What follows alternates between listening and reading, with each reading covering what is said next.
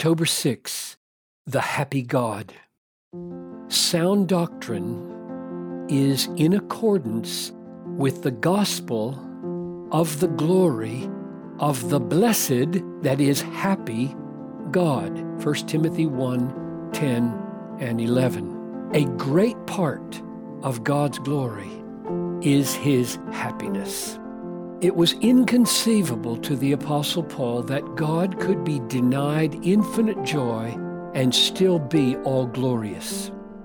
To be infinitely glorious was to be infinitely happy. He used the phrase, the glory of the happy God, because it is a glorious thing for God to be as happy as He is, infinitely happy.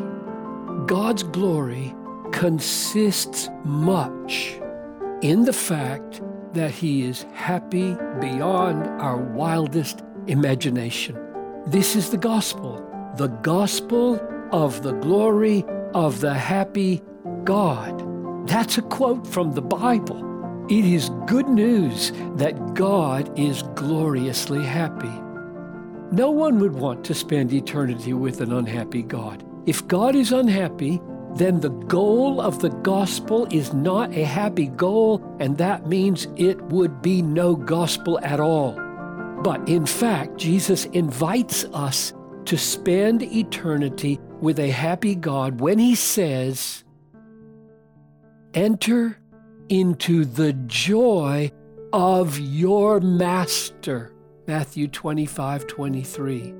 Jesus lived and died that His joy, God's joy, might be in us and our joy might be full. John 15:11, 17:13.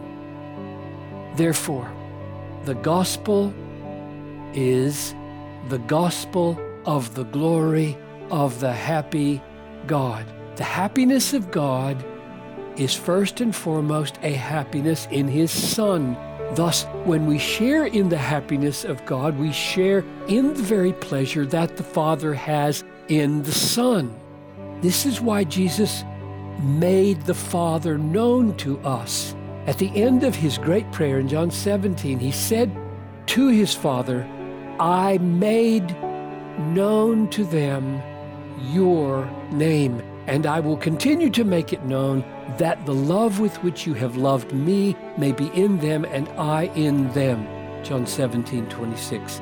He made God known so that God's pleasure in His Son might be in us and become our pleasure in Him.